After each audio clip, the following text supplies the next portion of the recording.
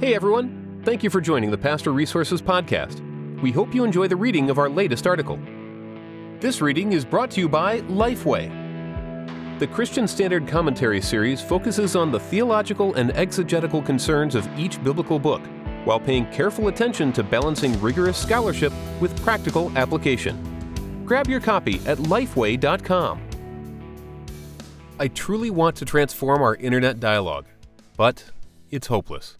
We're doomed. We'll never make it. The internet is too powerful, and social media is too corrupting for any of us to make a difference.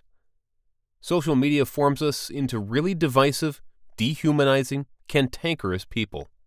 Online technology changes the way we communicate, argue, organize society, and express empathy and compassion toward one another.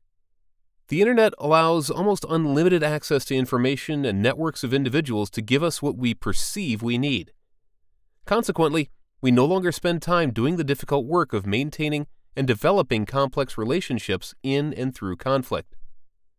Instead, we abandon relationships the moment our ideologies disagree, knowing we can find other ideologically like-minded individuals to respond to our musings in a way that feeds our own personal wants, needs, and desires. Social media gives us the ability to only interact with people as much as they serve our personal agendas, to only seek out relationships as much as they satisfy our individual pursuits, to only love those who love us in return. We have fewer reasons to heal the divides or decrease divisions when we view our relationships as increasingly disposable. Let the preachers preach, the teachers teach, and the writers wax eloquent about the virtues of peacemaking, but watch as technology streams us toward an inevitable, divisive, devouring future. I've pastored for over 22 years.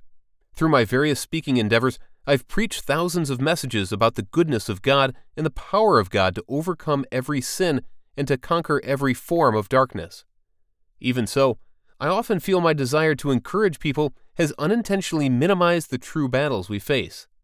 In speaking about the goodness and greatness of God, I've not always fully expressed the true dangers of the darkness we confront.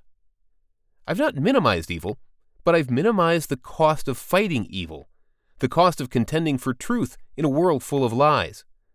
In some ways, I've been half of a prophet, willing to speak to the restoration and reconciliation God provides, but reluctant to truly cry out concerning the terrible cost we pay when we do not seek the Lord with all of our heart, soul, mind, and strength. Mark 12:30. My desire to comfort the afflicted sometimes kept me from confronting the unprepared and unrepentant. This is the glum truth. Our culture has embraced some profoundly troubling online behavior.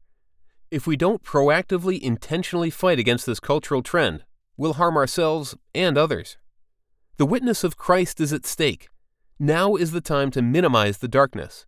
If we don't intentionally make room for the transformative, reconciling voice of Christ in our social media communication, we'll face an increasingly dark social media future.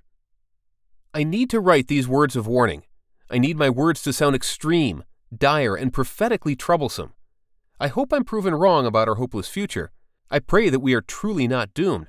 However, I'm convinced that to make it, to overcome the most corrupting aspects of technology, we need to intentionally make room for the miraculous power, provisions, and resources of Christ's kingdom. We must embrace our vital, sacred calling to live out the ministry of reconciliation in our social media contexts and recognize the strategic role we play in the formation of social media culture.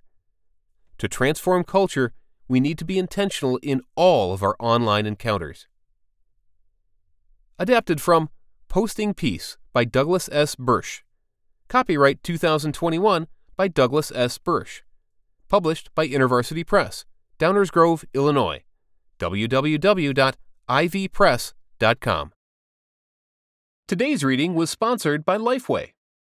The Christian Standard Commentary series focuses on the theological and exegetical concerns of each biblical book, while paying careful attention to balancing rigorous scholarship with practical application. Grab your copy at lifeway.com. This series helps the reader understand each biblical book's theology, its place in the broader narrative of Scripture, and its importance for the church today. Drawing on the wisdom and skills of dozens of evangelical authors, the CSC is a tool for enhancing and supporting the life of the church. Again, Grab your copy at lifeway.com. Thanks again for listening to the Pastor Resources Podcast. To read all of our articles, head over to pastorresources.com. And don't forget to subscribe to our podcast for more articles and special interviews.